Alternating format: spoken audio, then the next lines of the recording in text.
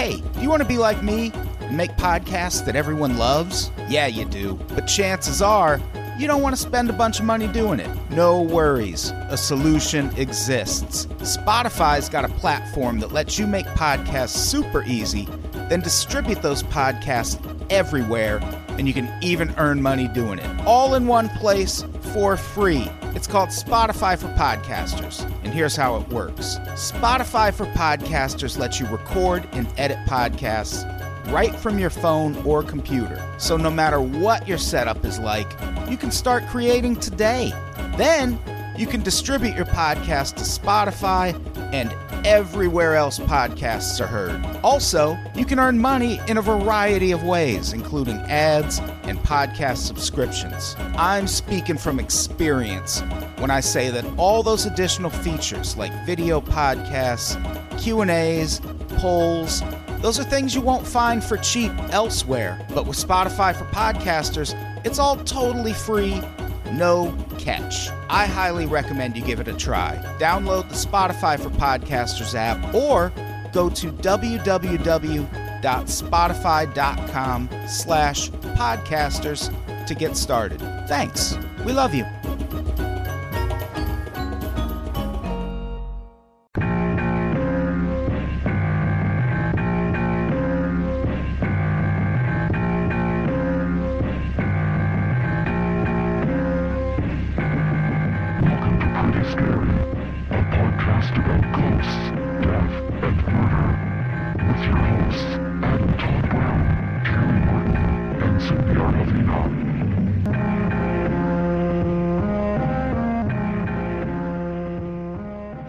Everybody, welcome to Pretty Scary. Andy, this is the part where you say "Pretty Scary Boo." Pretty Scary Boo. I've been practicing. Thank you. Pretty Scary Boo. Yeah.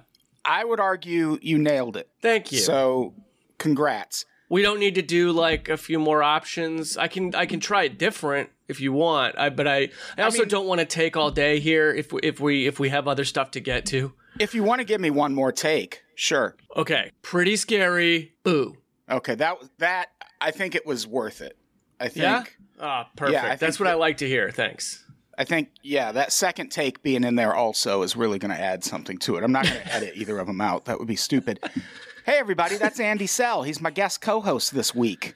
Andy is also my co-host on You Don't Even Like This Band, a podcast that is currently about Fleetwood Mac, who you should actually like. I don't know why you wouldn't like Fleetwood Mac, you fucking maniacs. Yeah, I think for some of the bands we've covered, the title makes sense. Yeah. Less so for this one. Agreed. And for Limp Bizkit. Yeah.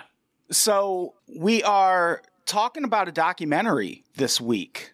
A documentary that we apparently kind of disagree on. It's called Amber, the Girl Behind the Alert. 2023 documentary, currently available on Peacock. I have Hulu in the notes, but nope. It is a Peacock original. And as the title implies, it's about the girl whose murder was the impetus for the development of the Amber Alert system. And do you think there's anybody that can't put that together from the title? Probably. Oh, yeah.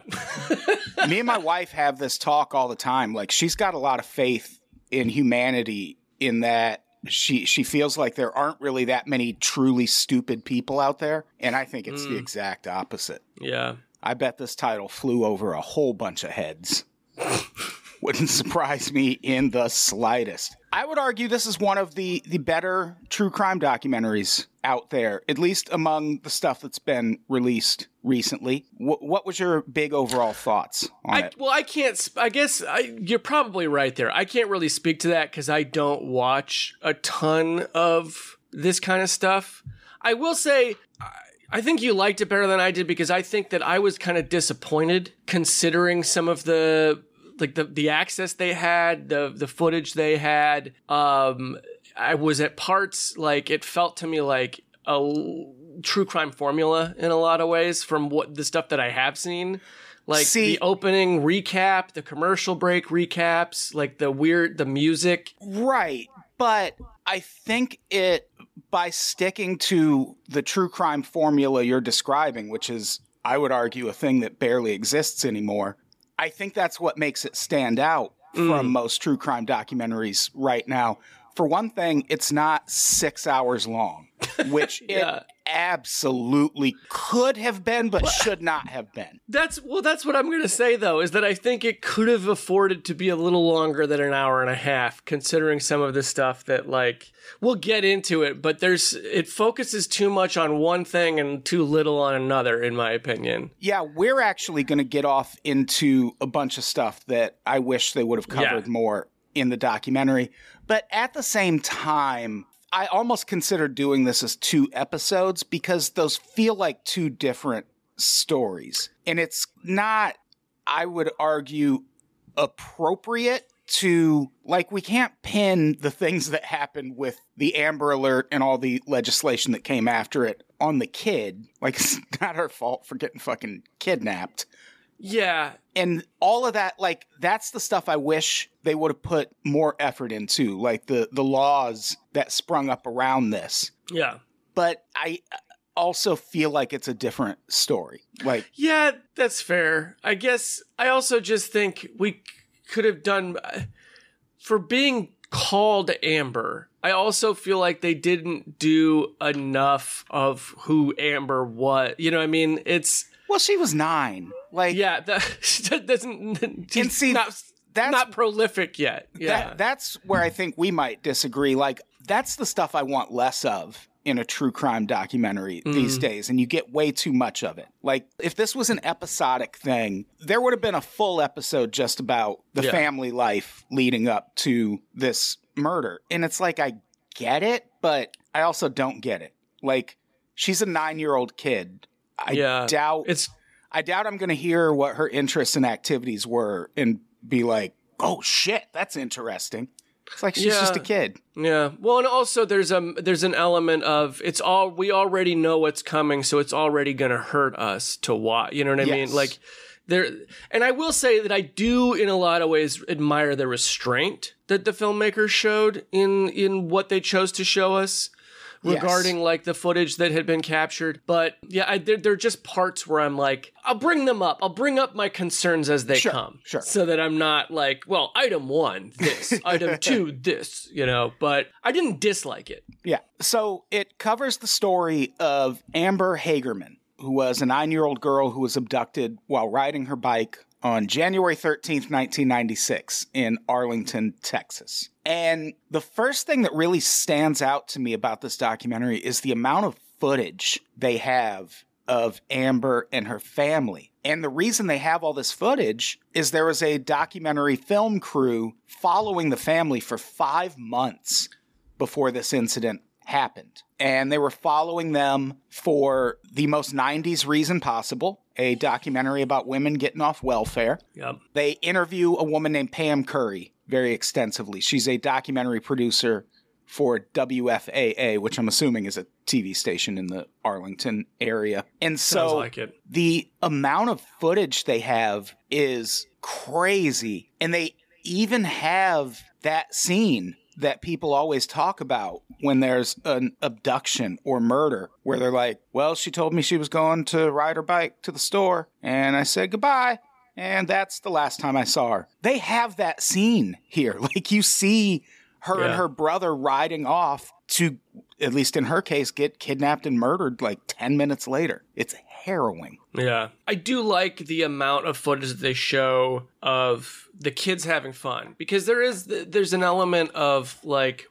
it's sad, it's tragic as you're watching it, but it also is kind of nice to just see 2 kids being kids. Yes. Even in this context, there is a, I don't know. I liked all that. It would make you think they don't need to do dramatizations, but there are some dramatizations. Yeah, there's not a lot, but there's a few. There's not a lot. Yeah, there's definitely a lot fewer than most things, and I like that about it. Yeah. This documentary, it's very 90s. This idea of like women getting off of welfare and the little story behind like the producers how they wanted to do this thing, but it was difficult to find subjects that would be totally open with them. And they get into Donna Norris's story, Amber's mother. Yeah, imagine screwing up that name. And her story about her husband, and that's full of nuance and it's complex, and the shelter she was staying at. And it also introduces this running theme of the cops don't help. Well, see, I feel like, the cops don't help a lot in the early moments, but I do feel like one of the other things that stands out about this documentary, and we'll talk about this part, I guess in a couple minutes here, but I feel like the police work is not as lazy as you normally see in a lot of true crime documentaries. Yeah. Well, you brought up her relationship with the husband, which that I think is another moment that in the wrong hands, that turns into a whole episode. And not just a whole episode, but one that I guarantee would at least have the goal of like digging up extra dirt on that guy. Yeah. So as you're watching it, you're like, oh, well, obviously he did it. When the truth is, obviously he did not, which makes their relationship, I hate to say it because, spousal abuse is a huge problem, but that's all completely irrelevant to this story. And I don't know that getting the gritty details of their relationship would have added anything to this. No, they do the like sensationalist thing of like her saying, and then the drinking started, and then there's like a percussion stinger and it shows his face, there is stuff like that.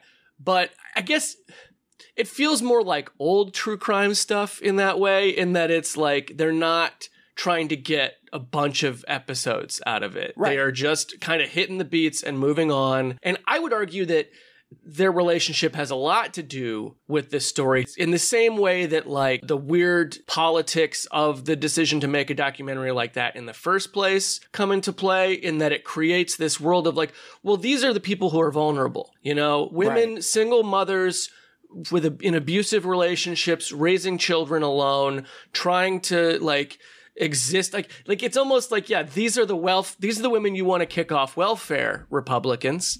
Like, this is the world you've created where these people are vulnerable, not just to systems failing them, not just to abusive partners, but also to the evil that is going to befall them later. I think it's relevant in that way. But I'm with you. I appreciate that it doesn't try to do this whole fucking thing with him. Yeah. And I feel like his friend would have gotten a full episode too. Yeah. I guess we'll jump ahead a little bit here, but Richard, the father, Richard Hagerman, has this friend that they talk about. Mike Thompson. He, like, once this abduction happens, a witness sees it right away and calls it in. And the key detail that stands out, person was driving a black truck. Well, guess who else has a black truck? Literally everybody in Texas. Everyone in Texas, including Mike Thompson, family friend, very close to the family. And I feel like that's another thread that an episodic documentary version of this would have pulled on for a long, long time. Yeah. When the truth is, in his case also, the police eliminated him pretty definitively very quickly. Yeah. Because in the dad's case, he was on surveillance video at a storage facility. And in this guy's case, he used that truck to deliver auto parts. And whenever he would stop, there would be a timestamp. So he was like 30 minutes away when the crime happened. Yeah. And it speaks to a thing you hear all the time in bad true crime documentaries, which is, I don't believe in coincidences. There's no such thing as a coincidence. You get a shittier cop on this case, he's going to hone in on that black truck. Yeah. And they will not investigate anyone else. Well, I here's the thing is I think that they got Mike Thompson and Richard both got very lucky in the sense that this is a case where there was documentary crew filming. There was a witness to the abduction who called it in. So like the cops really didn't have a lot of leeway to be shitty here. Like, because there was an entire community basically of witnesses and corroboration. So they couldn't really fucking pull any shitty cop stuff. Yeah, I'm more than open to accepting that I might be giving these cops a little too much credit. Yeah. I'm never opposed to that idea. I'll always be here to push back any kind of, well, the cops are okay. Yeah, if that's the case, that they were kind of forced into it because this was so high profile. Yeah. Good. Yeah, exactly. Because I was legitimately surprised that they eliminated those two so quick. That's not typical cop behavior. Yeah, and I think that at least one of the cops, I think it's, what's his name, Simons? Mike Simons is the one that kind of strikes me as a little bit, like, mad about it, you know? Like, it almost seems like he's like, man, I really, I wanted to put him in prison for this. Was he the short, stumpy guy? No, that's Ben Lopez, I think. This is the older guy. Oh, sure. I don't know. Look, they're all cops. Yeah, they're all cops. They all look the same to me. So this abduction happened on January 13th, 1996. Amber and her brother Ricky go off to ride their bikes. And again, you see that moment in the documentary. They even have a shot of the grandfather who ends up going to look for her, just like standing over her bike. Yeah. Like this documentary crew was following everything. Yeah, they were there in real time it's nuts.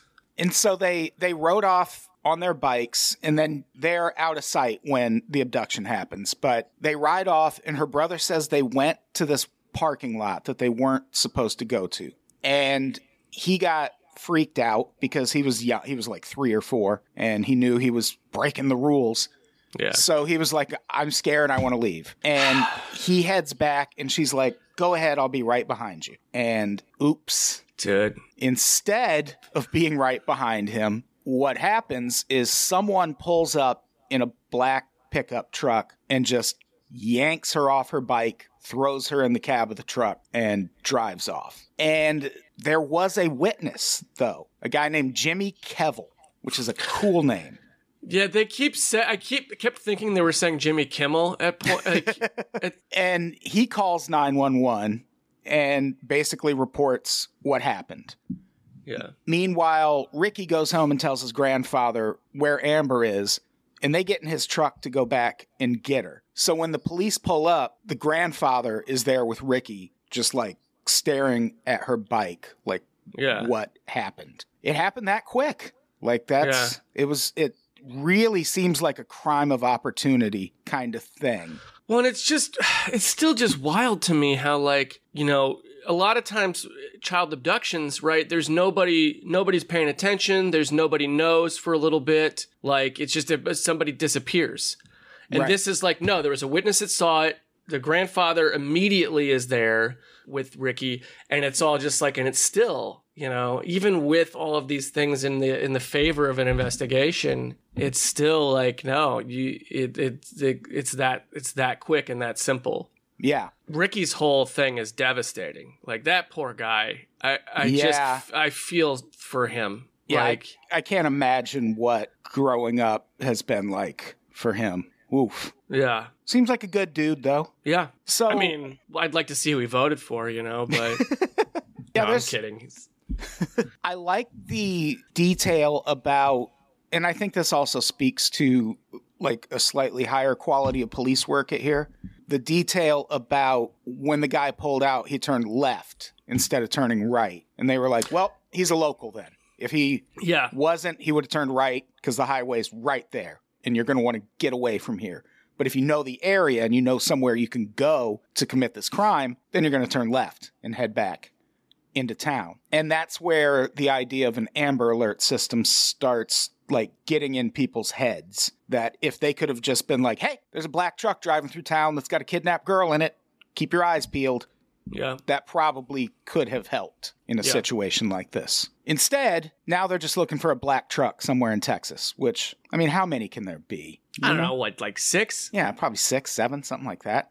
Count them on a couple hands. What'd you think about the documentary crew's decision to keep filming? So, okay, after this? This is the thing, is that they really gloss over that. It's just one person saying, yeah, so then we decided, we might as well keep shooting. Which is like, I really feel like that was a bigger conversation that it probably gets uncomfortable. It's probably one of those things where like everyone they interviewed about it, well, at least the producer, was probably like, yeah, we had this conversation, we brought up this ethical concern and this dilemma, and you know, what do we feel comfortable with? And I feel like it probably made the makers of this documentary feel like, oh gosh, what are we doing?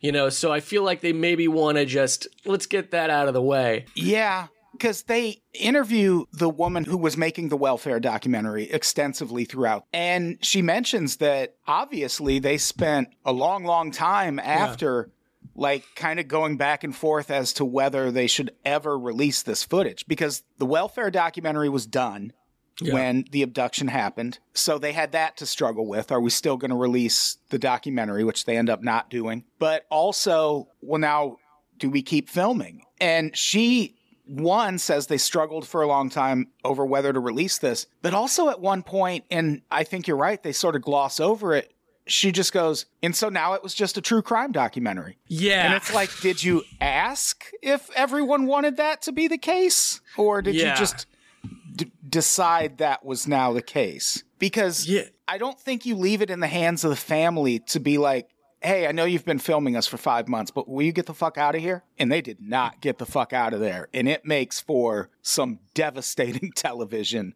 later on in this documentary. Yeah, and it's hard. I gotta say, they probably have an agreement with everyone. They obviously do, because they use this footage in the thing, and Donna's all over this thing. So they would have had to have had a conversation that probably got tense, and there might have even been some get that fucking camera out of my face kind of stuff. Yeah. That they probably just agreed, look, you know, whatever you want us to show, we'll show. But in the moment, it's like, I guess we're going to shoot everything. It does, not to diminish it, but it, you know, now whenever you watch a found footage horror movie, it's like, well, I can buy that they're going to keep filming because this crew kept filming through this thing. And also, it's weird. It's kind of cold to be like, well, now it was a true crime documentary. It's like, it feels really a little ghoulish. Yeah. But on the bright side, because they were filming at the time, they had all this footage of this kid. So they basically put together a sizzle reel and send it out to the media. So there was that. They at least were able to like rally the community around this kid in a very tangible way. Yeah, the attention to that is really good. That idea of like, well, we don't just have this black and white photo or this school photo from earlier last year. Like, we have footage up to the moment that we can use to like, yeah, I mean, it's helpful. They're lucky. It turned out to whatever. And that we'll get into this part a little later, but the woman who ends up proposing the idea of the Amber Alert, that's exactly what she said. She was like, I don't watch the news that much. And like, if I'm just driving past a flat image of a kid who's been abducted, it's not going to really register. But when you have all of this video of this kid being a real kid, like, it registers way harder. And it was seeing that got her so invested in it. So January 17th, 1996, day 5 of the abduction. Amber's body is found in a creek behind an apartment complex in Arlington, not far from where she was abducted.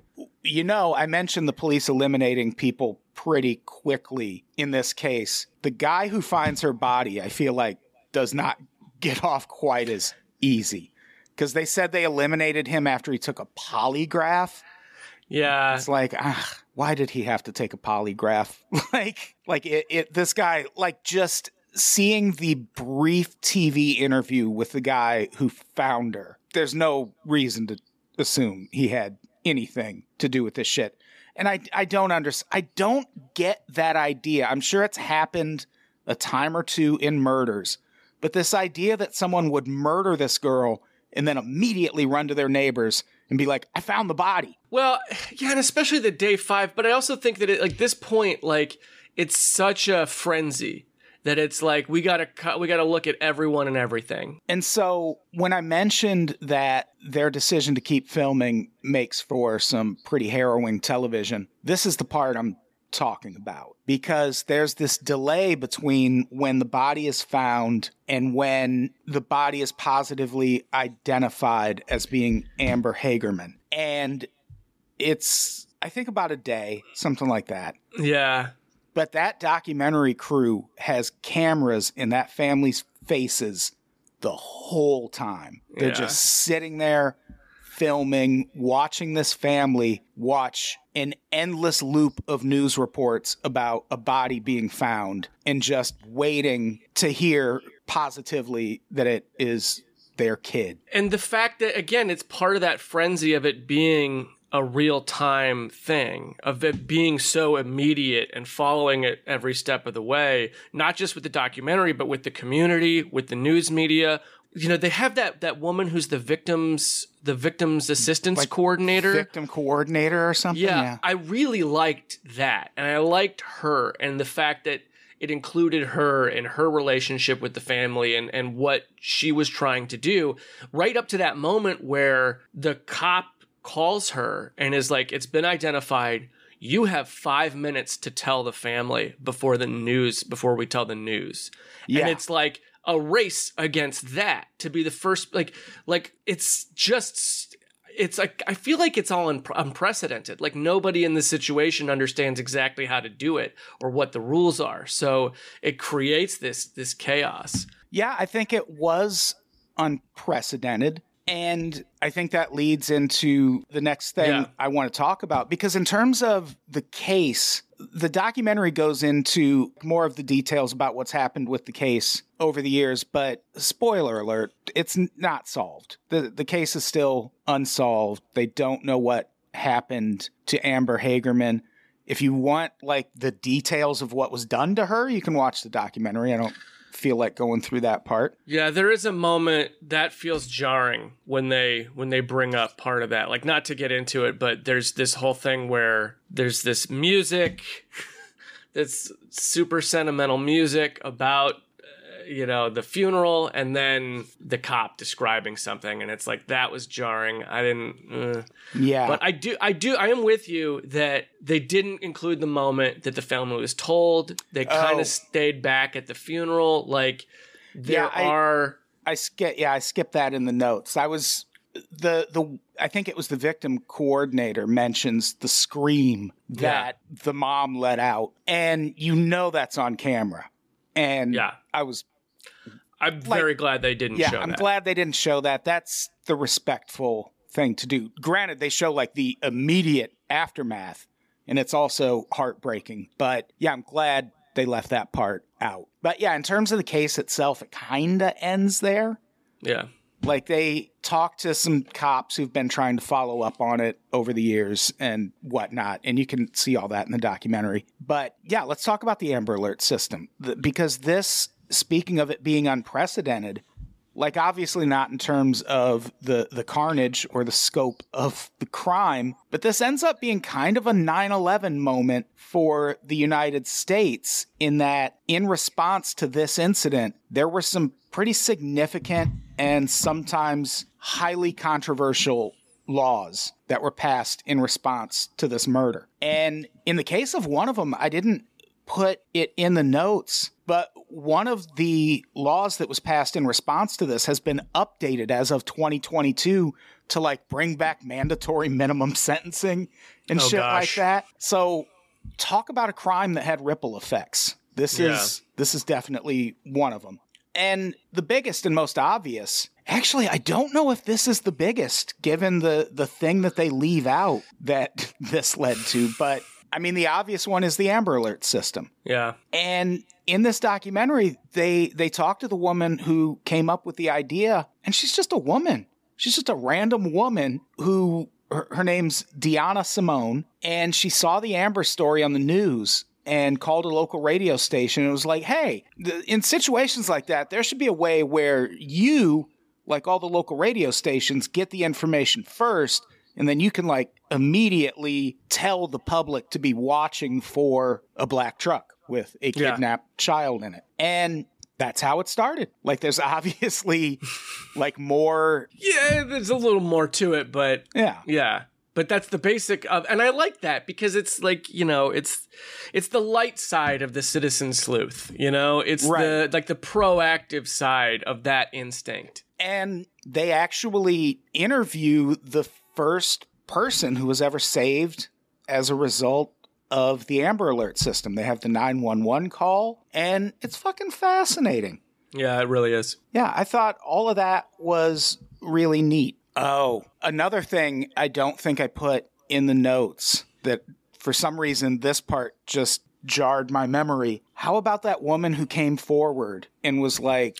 Oh, the false lead. Yeah, she comes forward and says, oh, well, I saw someone driving away in a black truck and a girl in the back banging on the window like she wanted to be saved. And then it comes out that that woman was lying, and she said she just did it to give the mom hope. Yeah. It's like, you should be fucking executed. I don't know if I agree with that. Because that's what the cops wanted to do. Yeah, I mean, I'm being a little hyperbolic. She shouldn't be executed, but... She shouldn't be literally executed. Yeah, obviously not, but there should be some ramifications for shit like that. Well, it's one of those things where it's like, this person is unstable and clearly like has this parasocial relationship. I think it ties into conversations about celebrity and true. Get it, like that whole thing where people have to make something about them, and it's one of those things that comes from an insecurity, or it comes from a whatever codependency issues. It's really, but I thought that was fascinating. And what I really thought was fascinating was I couldn't tell if it was, I don't remember if it was one of the cops or the producer of the doc. Somebody was like, I get that it's wrong and that it's a waste of our time and it's fucked up, but like, I kind of get where she was coming from. I can't remember exactly who it was, but somebody said that, and I was like, well, that's fascinating. Like, that's a fascinating conversation to have. And it's one of the things where if this were episodic, that would be actually an interesting episode to talk about. Yes. To branch off from it, more so obviously than the like false leads of the dad and his friend. But there's that one cop who is like, I wanted to throw the book at her or whatever. And it sounds to me like he's coming very much from a place of like, well, she wasted our time. And it's like, all right, Dad, settle down. Yeah, but also if you're like the lead investigator on this, you don't want your time wasted. That's very true. That's very true. Because I think she did that before the body was found. She did it before the body was found. But there's a lot of... I guess not that it matters, but at that point, there probably wasn't any changing what happened. Yeah. Again, not that really matters, but yeah, I don't know. I'm of two minds about that false lead, but I just thought it was an interesting thing that I would have liked to have seen, maybe not here, but the implications of that. Like, I'm wondering if there's someone out there that does a study, possibly, or if there's a book on like people who call in false leads on stuff like this, genuinely thinking they're helping, which is... Yeah, it's wild. So one thing that I would agree they could have invested a little more time in that they really, really, really gloss over are the laws that were passed in response to this. For one thing, I mean, there is some serious Bill Clinton erasure happening in this documentary. Because at one point they cut to the family meeting with George Bush in 2003 at the White House. Yeah.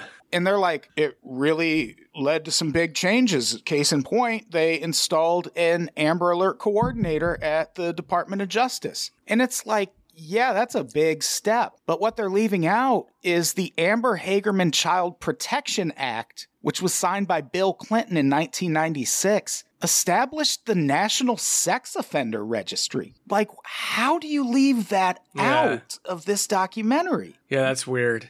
Like, that's such... I honestly, when I went and started researching all the other stuff around this, I was like, it's got to be because of Bill Clinton. Now I want to see how this documentary votes.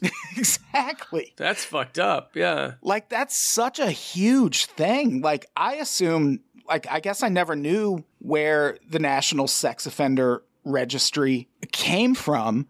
I just found that really interesting, that they left all of that completely out. And they just jumped to George Bush signing the Protect Act of 2003. which it's not even named after her. The one Clinton signed was named after her. Yeah. Very weird. So now let's go ahead. No, it's also not even really about her that much. I mean, it is, but it's also not. Yeah, like I can see the logic because this was clearly a crime that was motivated by sex, probably. And it would have been good to have a rundown of convicted sex offenders in the area at the time it happened. That probably would have been a good. And they did say they talked to a bunch of, pedophiles and things who lived in the area, but that would have just been people they knew from having local arrest records and shit. If someone moved to town, they wouldn't so much know it. So now let's talk about the PROTECT Act. It did some good things. It established a National Amber Alert Coordinator at the Department of Justice. I don't know what that means. I mean, I know what that means, but I assume it's good. Sounds good. This is interesting. It eliminated waiting periods for law enforcement to investigate the disappearances of 18 to 21-year-olds, a.k.a. Suzanne's Law, which is named after Suzanne Lyle, a 19-year-old college student who was murdered. So that's, I feel like, a step in the right direction. If your 19-year-old goes missing and you go to the police, they, in theory, can't be like, oh, she's an adult, come back in 24 hours. Yeah. It imposed harsher penalties, including up to 30 years in prison, for U.S. citizens who travel abroad to engage in sex acts with children. I'm all for that. Yeah, for sure. Yeah. Because in reading it further, it seems like previously, if you did that, you were subject to the laws of where you traveled to. But when you came back here, it was fine. So I'm all for that part. But also, this is a weird law that resulted in some pretty strange arrests, mostly due to a bunch of provisions about computer-generated and hand-drawn child porn. I was going to read both of these passages, but I'm not. They're very long. Yeah. But what ended up happening is people got arrested for, like, anime and manga under this law. And, like, there's levels to that. Case in point. Yeah. The first person ever convicted under these laws, a Virginia man named Dwight Worley. And I'm cutting that guy a break by not pronouncing it Horley. Yeah. Fuck it. Dwight Horley. Oh, gosh. There it is. He was convicted on 19 counts of knowingly receiving child porn after he used computers at the Virginia Employment Commission to download, quote, Japanese anime-style cartoons of children engaged in explicit sexual conduct with adults. And before you get too up in arms, please know he was previously arrested for receiving actual child porn depicting actual kids. Yeah, so he's not innocent. This isn't like when the Oklahoma Sheriff's Department, or that Sheriff's Department in Oklahoma was like literally ejecting copies of the Tin Drum from people's VCRs to destroy them. This is like, no, this guy probably is he's a bad dude. So yeah, I'm sure even taking into account that they are anime, I bet those pictures aren't cute.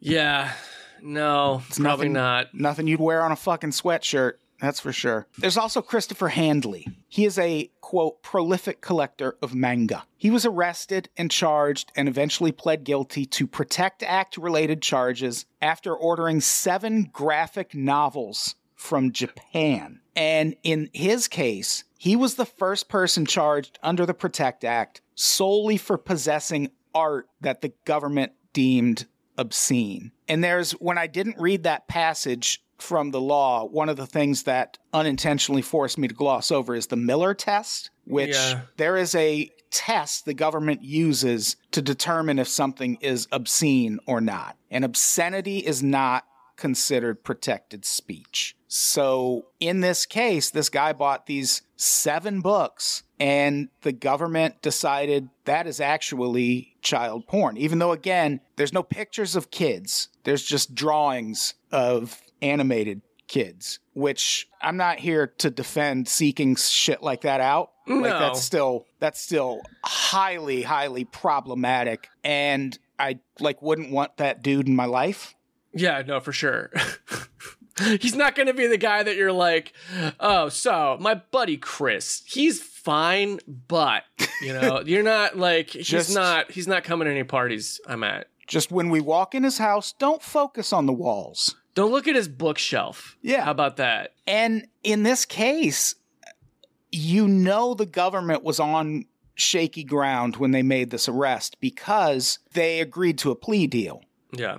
He was facing 20 years in prison and ended up getting 6 months in prison, 5 years probation, and we just had to get rid of his comics. his comic book collection was seized by the police. And the reason the feds agreed to that is because they knew his lawyers were going to challenge this on constitutional grounds. Yeah, yeah. Because the stuff he was in possession of didn't technically fall outside the boundaries of the Miller test. It's just that when this law was passed, they slipped a thing in that said, oh, also, in some cases, if it's super bad, then the Miller test doesn't have to apply. And it's like, I get that tweak, but also these 7 Japanese comic books fell that far. Wait, so you said if it's super bad, so like the movie Superbad is a violation? Superbad is not protected speech. I don't think people realize that. But Michael if you have Cera, the DVD... yeah, the feds are going to crack down on Michael Cera at any moment. Yeah. Jonah Hill's preparing a constitutional case. Yeah. Also, as part of his plea deal, Handley was not required to register as a sex offender, which I think also speaks to the strength or lack thereof of the case the government had against him. Yeah. There was also a weird trademark lawsuit that I feel like it's worth mentioning just because the documentary didn't. Bruce Seibert, who is a friend of the Hagerman family, it seems like he was like the mouthpiece, which is a thing you see in cases like this where the family, like not everyone's a public speaker. Like we can't all get up in front of the media and sound really cool and eloquent. So Bruce Seibert, who is a friend of the Hagermans, his daughter was really close with Amber. He ends up being like the mouthpiece for this family when they end up going out and like lobbying for stricter sex crime laws and things of the like. And there's not a lot of information out there about it anymore. Probably because it's not that interesting. But at some point, a dispute happens between Bruce Seibert and the National Center for Missing and Exploited Children over their use of the trademark Amber Alert. That's so fucking weird. It's weird, and it's like, so was this guy profiting off of it? Right? He had to be, right? Yeah. But actually, I don't necessarily want to paint him into this corner because I did see a thing that said his problem was the way they were implementing it wasn't as efficient as it could be, and it was potentially costing kids. And sometimes you have lives. To threaten on, it's like when they got Capone on taxes. Yeah. It's like I got to do this or threaten this lawsuit so that you will listen to me on this thing. It's leverage. It's a leverage issue probably to get them to act better or fix their system. I can understand that, I guess. Yeah. And that's probably why a lot of info about it has fallen by the wayside. That's one of the biggest misconceptions about the internet. People are always like, put it on the internet, it's there forever. Motherfucker, it's there as long as they keep paying that GoDaddy subscription. Yeah. Beyond that, shit disappears. Shit is gone. Including Bruce Seibert's website about how he owned the trademark to Amber Alert. Gone. So I'm sure it ended fine. Or not. Who knows? Or not, yeah. And now let's talk about this one last thing. There's another lawsuit out there, and this feels like facts. Like, I can see how this would be the case. A Texas couple is suing Apple, alleging that their 12-year-old son suffered permanent hearing loss after an Amber Alert produced an ear-shattering sound while he was wearing a pair of AirPods. I can absolutely see that happening. Yeah. Oh, yeah. Yeah. And I'm just trying to figure out how to word this so that I'm not, like, it's, you know what I mean? Like, we're in some heavy subject territory here, but there's kind of like a monkey's paw narrative quality here to an Amber Alert really injuring a child. There's like a Black Mirror kind of Twilight Zone-y sort of weirdness to it. But yeah, I'm all for anyone suing major corporations or institutions of that have lots of money and power for any reason. Yeah, go ahead and sue them. Fuck them. Sure. I mean, maybe not so much. Not like people who are like, if you're like trying to sue Disney because Marvel movies are making your kid gay. Yeah, like not in the Peter Thiel Gawker way. Yeah. I mean, and even then, like, who knows? Maybe that's what, maybe that's what we need is shit like that happening so that the liberals will choose a fucking side. But, maybe, yeah. I absolutely believe that this happened. I absolutely believe the complaints of this family. Well, those Amber Alerts are loud as shit. Yeah.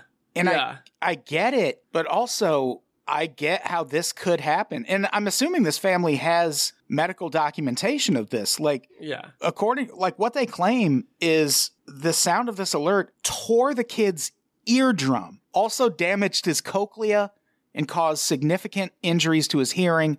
He suffers from bouts of dizziness, vertigo, and nausea. And that's 2 years later, by the way, and will have to wear a hearing aid for the rest of his life. Like, I'm assuming they have documentation of all of that. And like, yeah, those alerts are fucking loud. Yeah, and also it's the kind of thing where it's like, you need to be testing this shit, you know? Yeah. You need to test how an Amber Alert, somebody on your team, your Apple, you have everyone working for you.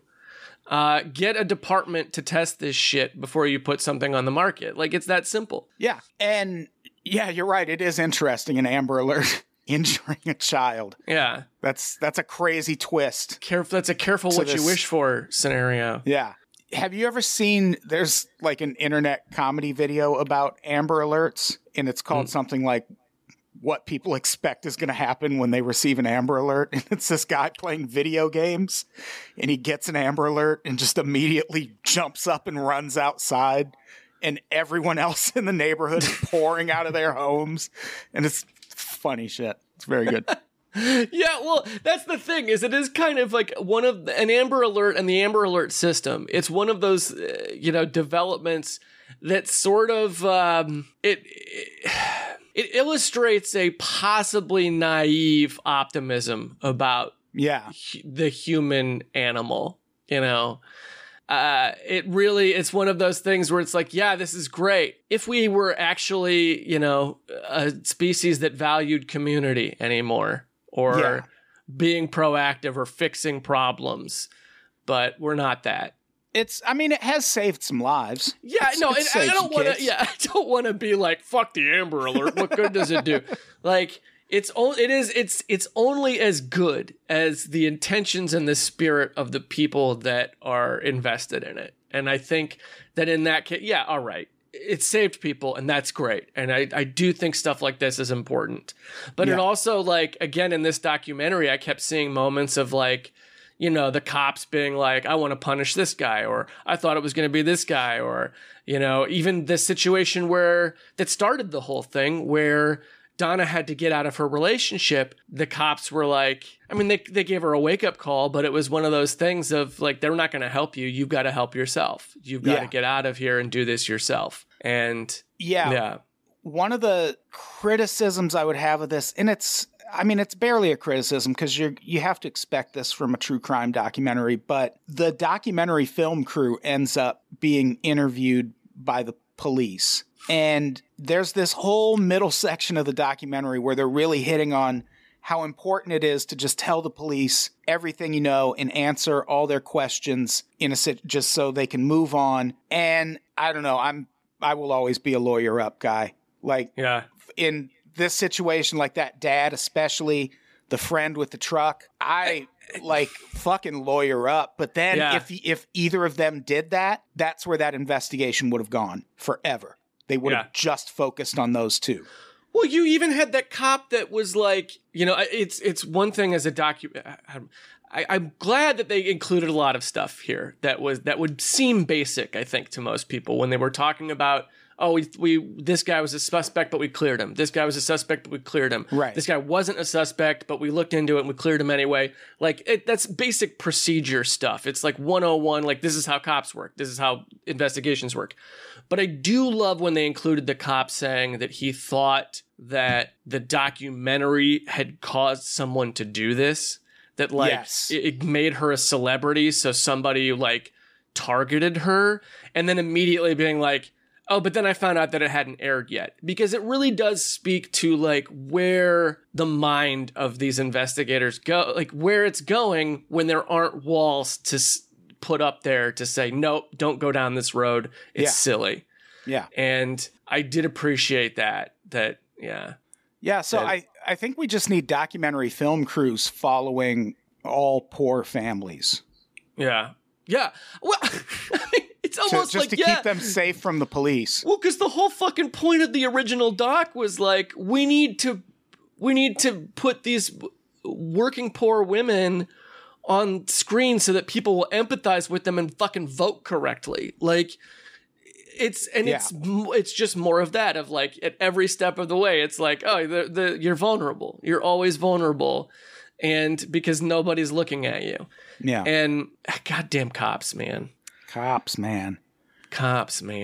Yeah, that at the end of the day is the thing I think really made me appreciate this documentary, is that the police work wasn't as sloppy as it normally is in a true crime documentary. Yeah, and I argue that it's just because they weren't allowed to be. Yeah. Because there was too much holding them accountable. 2 and 2 together in that case, but I think you're probably right. They couldn't like beat Richard with a rubber hose for 6 hours behind closed doors. Yeah, they couldn't just perp walk him in front of the news and be like, "Are you kidding me? Look at this guy. Of course he did it. All right, case closed. Let's get beers." Yeah, and that happens a lot. Yeah, whole lot. But I think we've made it to the end. Andy, thank you so much for sitting in on the pod. I appreciate it. Of course. I do think it was bound to happen because, I don't know if I ever told you this, but somebody reviewed Ghoul School in the Apple Podcasts review field. Oh, yeah. They reviewed Ghoul School with the title Pretty Scary, and the review is just the word boo. So I was like, I don't know if someone thinks that this is the page for the Pretty Scary podcast, or if somebody is hinting at a crossover, or if they want me on, but this is the payoff. Thank you, reviewer, that said Pretty Scary boo. I got to say Pretty Scary boo on Pretty Scary boo. You were also on the Curse of the Billy Goat episode. Oh, yeah, that's right. I forgot. Yeah. Maybe that's where the review came from, is they heard me on that one. Could be. Andy, speaking of that, what do you got to plug before we get out of here? Well, obviously, you don't even like this band. You should be listening to that. Look Good for the Boys is currently on a hiatus between seasons, but we'll be back in the summer. And I say this every time I'm on an Unpops show now, there's more Ghoul School coming. I promised. I'm working on it. Very nice. I am doing comedy this Friday at Mint on Card, which is Jeff's show at Blast from the Past in Burbank. So come see me tell jokes for the second time since COVID. First time since I had surgery on my face. And I think that's it for right now. Let's get the fuck out of here. Andy, say goodbye. Bye. Goodbye, everybody. We love you.